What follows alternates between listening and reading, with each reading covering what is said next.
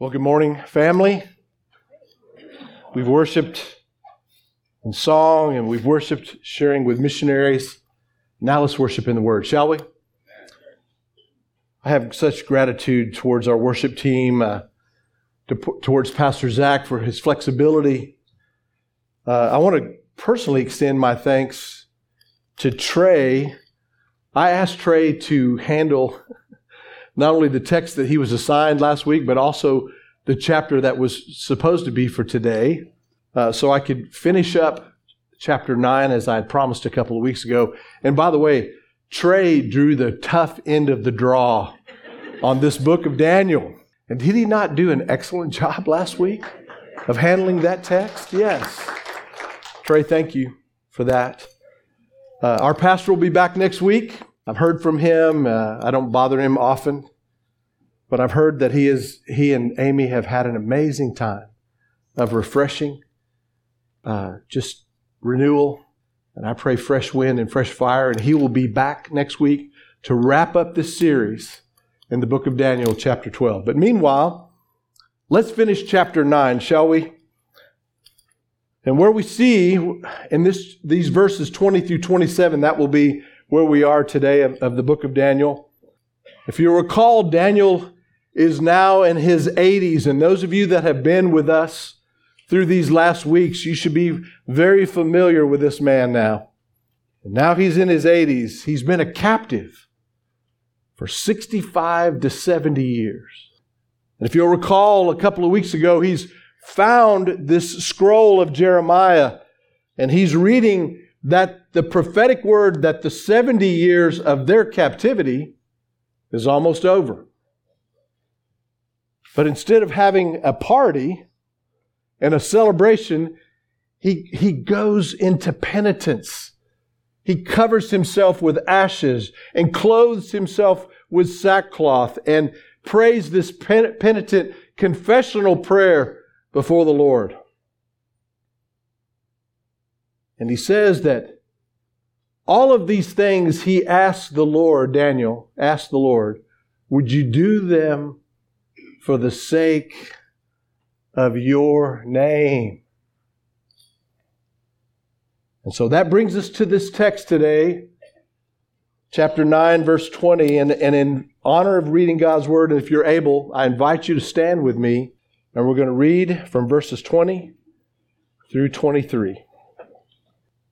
Daniel says, while I was speaking and praying, confessing my sin and the sin of my people Israel, and presenting my plea before the Lord my God for the holy hill of my God, while I was speaking in prayer, the man Gabriel, whom I had seen in the vision at the first, came to me in swift flight at the time of the evening sacrifice. Remember that.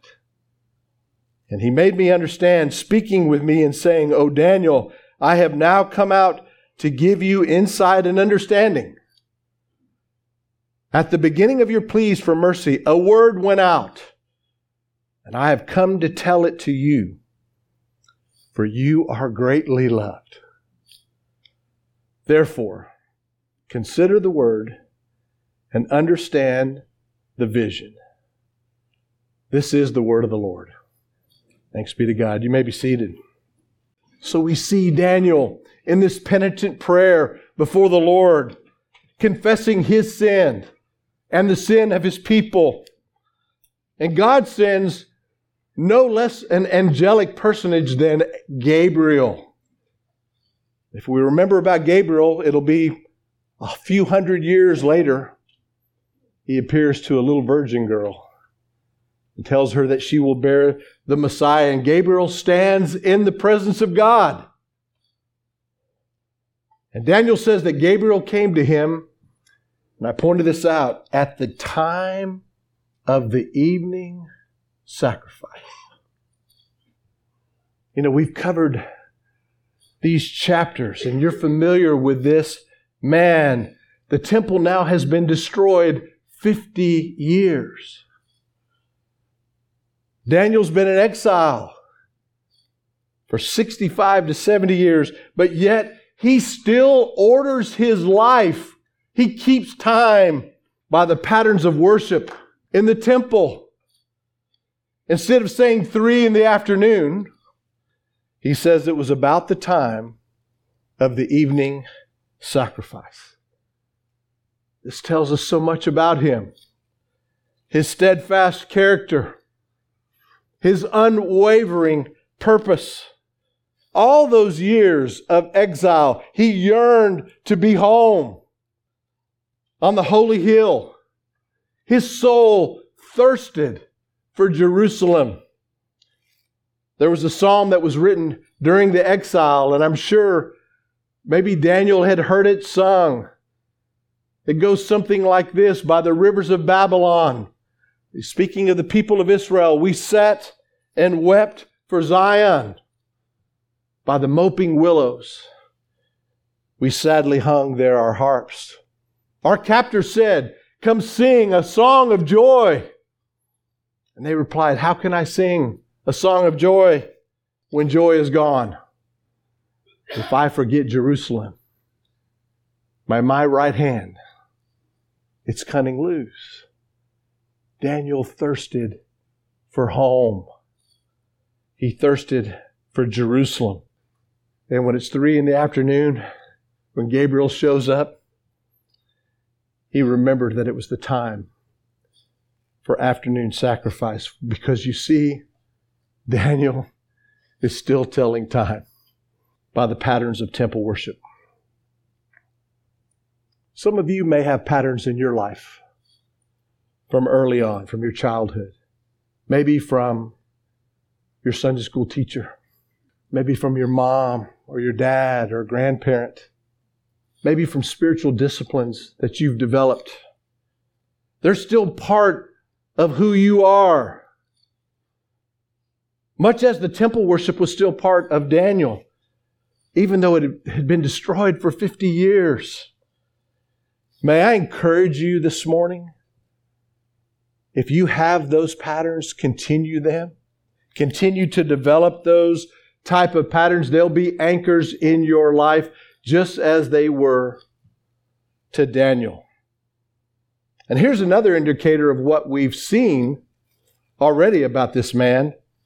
Daniel was in Babylon, but he was never of Babylon. Has there ever been a time in the history of the American church where this should be more true of us? And by the way, we're not to condemn those around us, but we're not to be of that as well. Amen? We're called to be lights in dark places. But too often, unfortunately, we've been evangelized by the culture instead of us evangelizing the culture. We're in Babylon, beloved, but we're not to be of it. Does your heart ever long for another place? Do you long for a spiritual home that you maybe can't even place your finger? Well, I want to remind us that we're not called to live as comfortable tourists. We're called to live as exiles, as strangers, as foreigners in a foreign land. And by the way, if that's how you feel this morning, you're in a good place. And so now let's come to the word that Gabriel says that he delivered, and he asked Daniel to consider and understand. Verse 24. 70 weeks, Gabriel said, are decreed about your people in your holy city. I want to pause there for a moment.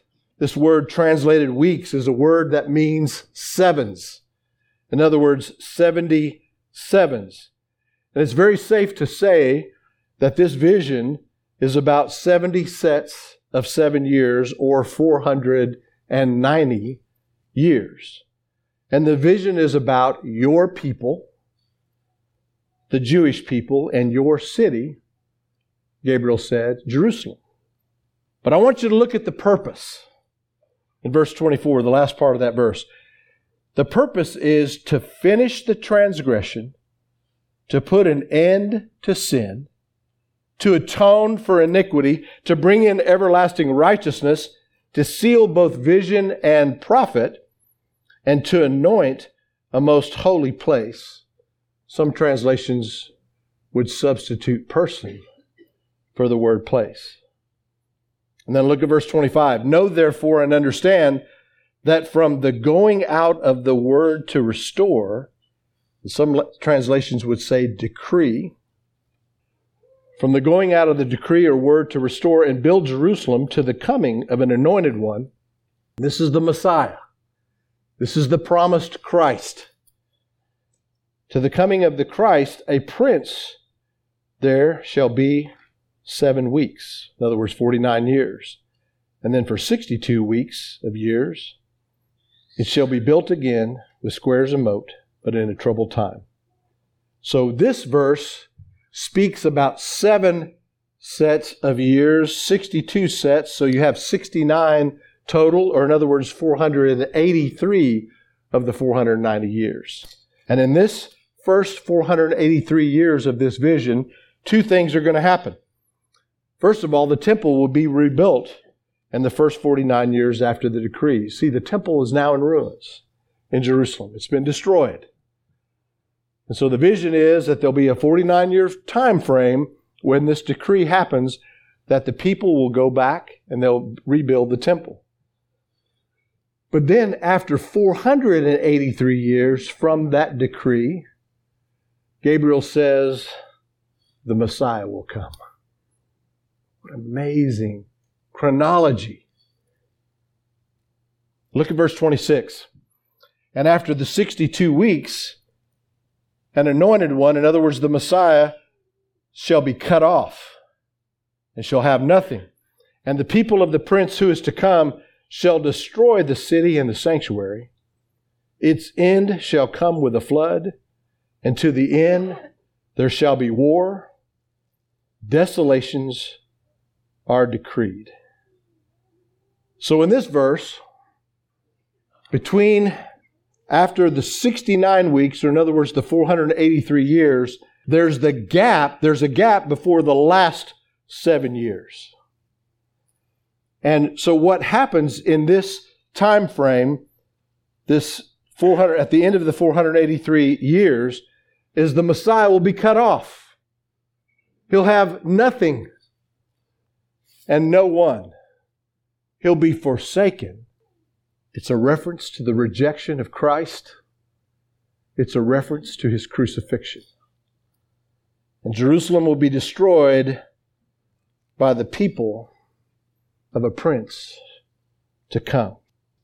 And then you have this gap, and then after that gap, verse 27, I want to read it next, talks clearly about this final week, this 70th week, this last 7 years. Verse 27, it says, and he, the antecedent to that is the prince to come. Some would call this person the Antichrist, rightfully so. This Antichrist shall make a strong covenant. And by the way, the language here is coercive. It's a power move. This Antichrist shall make a strong covenant with many for 1 week. And for half the week he shall put an end to sacrifice and offering. And on the wing of abomination shall come one who makes desolate until the decreed end is poured out on the desolator. So this timing of the 70th week, and this is a difficult proposition, this timing, this 70th week is divided into 2 segments of 3.5 years. And 2 things we see from these verses are going to happen in this 70th week. There will be dishonesty and desolation from the prince who is to come. But God Himself, don't miss this, church, God Himself, through Christ, through the brightness of the glory of His coming, God Himself will destroy that Antichrist.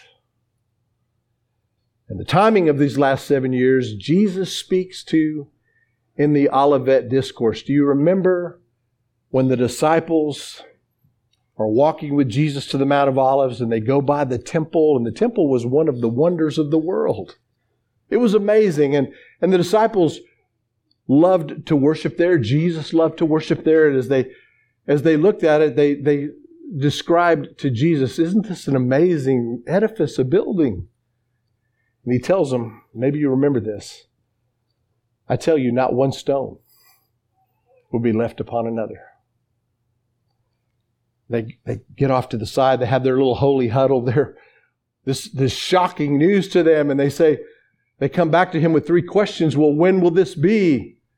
And what will be the end of the age and the sign of your coming? And he gives them that amazing answer in Matthew 24. And I believe he answers their questions, but it's still not totally clearly revealed. Why? Do you remember what Jesus tells them about his coming?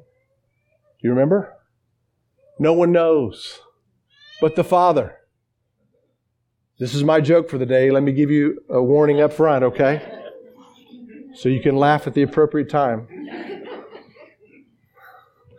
I know my delivery methods are weak. It reminds me, I have 2, they're grown men now. They're 2 sons. They're fathers, husbands. But when they were about 16 and 13, when they'd act out, I'd ask them, "What is it about Noah that you guys don't get?" Laugh. Right? Do you ever wonder if Jesus thinks that about us when we're trying to figure all this stuff out? Do you ever wonder if he wonders what is it about Noah that we don't get? Look, arguably, this is the most well-known text in the entire book of Daniel. And it's an incredibly difficult text. And for example, the decrees that we see that are spoken of, there were several decrees from different Persian kings, from Darius, from Cyrus, from Artaxerxes, Longimanus. And so the question is, which one? Which decree was the starting point of these 483 years? And I want to reference a book that I have found to be very, very helpful. It's by Harold Hoehner. It's the chronological aspects of the life of Christ. This man is a professor at DTS. He spent a lifetime really working through this particular prophecy. I think the work is excellent. I think it's submitted with humility. And I would recommend, if you have interest in these type of things, that you read this work. It's an academic work, so understand I'm from Oklahoma. It took me a while to work through it. But it's a good work. When I was preparing for this sermon, I was reading a commentary on the book of Daniel by a church father named Jerome. He lived in the 4th century AD. And think about this. This man, 1800 years ago, in his commentary on the book of Daniel, he listed 9 possible interpretations of these verses I've read this morning and declared himself unable to decide which of them, if any, were correct. And here was his quote at the conclusion of his analysis. He said, "Because it's unsafe to pass judgment on the opinions of great teachers of the church and to set one above another, I shall simply repeat the view of each and leave it to the reader's judgment." What humility. May we approach this text, this amazing vision, with the same approach. Amen? But yet, Gabriel says to Daniel, "I've given you this vision for understanding." So what conclusions can we draw? What things can we know for certain about what God is saying here? What's God's plan and purpose? What's clearly revealed for the 70 weeks? Well, we see it in verse 24, and here's the first one. He's making an end of sin. Oh, I thought that would get an amen this morning. I know, are we daylight savings time? Are we awake? He's making an end of sin. The language is so clear here. It's saying sin is no longer. Now, your mind may be thinking right now, well, hey, Pastor Mike, what are you saying? Do you know that there's a remedy for every sin in your life? Christ, the promised anointed one, when He was cut off, He made an end to sin. And the second thing is He is establishing everlasting righteousness. Paul wrote to the church at Corinth. What a beautiful verse this is.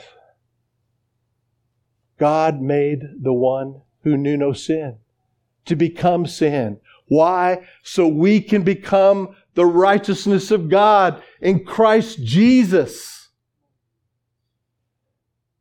Gabriel reveals to Daniel in this vision, it's the culmination of God's redemptive plan for mankind that had begun even during the fall. He had already said that I will send from the seed of woman one that will crush the head of the serpent. And it's progressively revealed through the ages. And now, because of this man's penitent prayer before the Lord, because of his obedience and steadfastness, God demonstrates and reveals to him that I'm going to send one who's going to complete the plan that I set in motion so many years ago.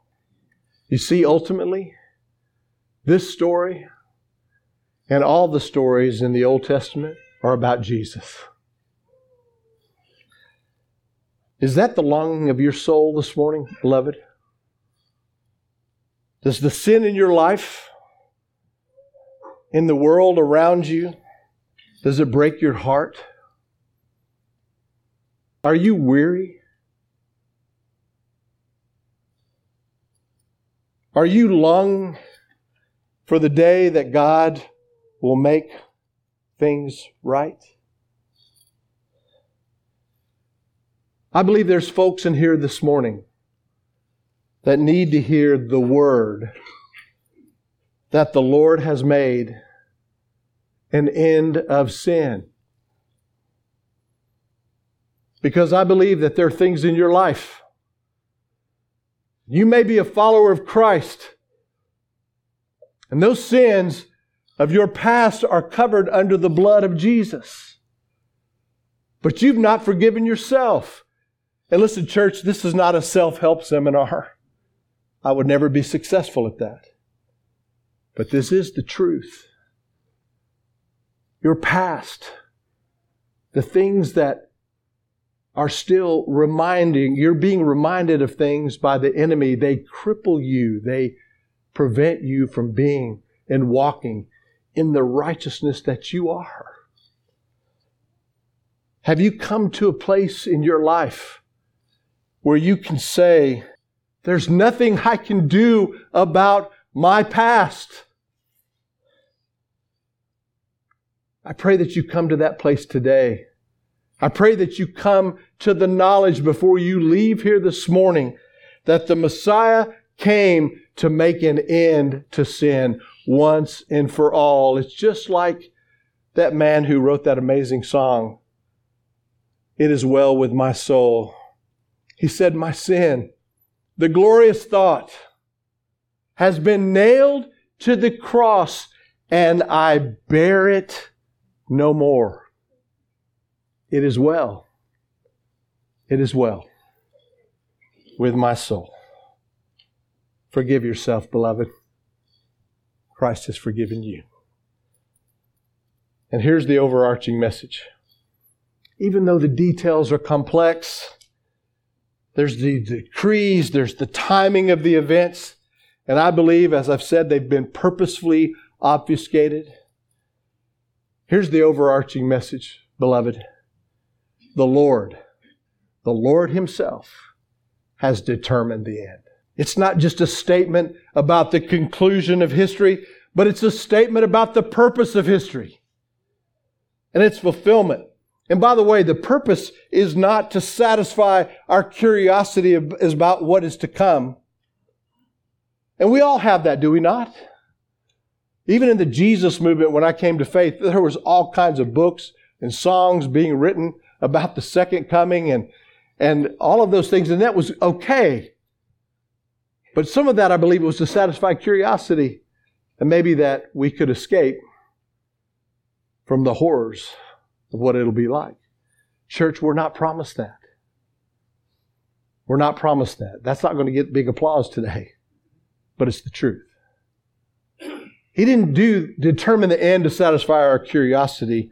No, He determined the end to strengthen our faith. So that no matter what comes our way, we can see ourselves through. And we can know that the end is determined already. Amen? This is the message that Daniel receives from Gabriel. This is the message that echoes through the ages to us today. He's saying, Daniel, listen.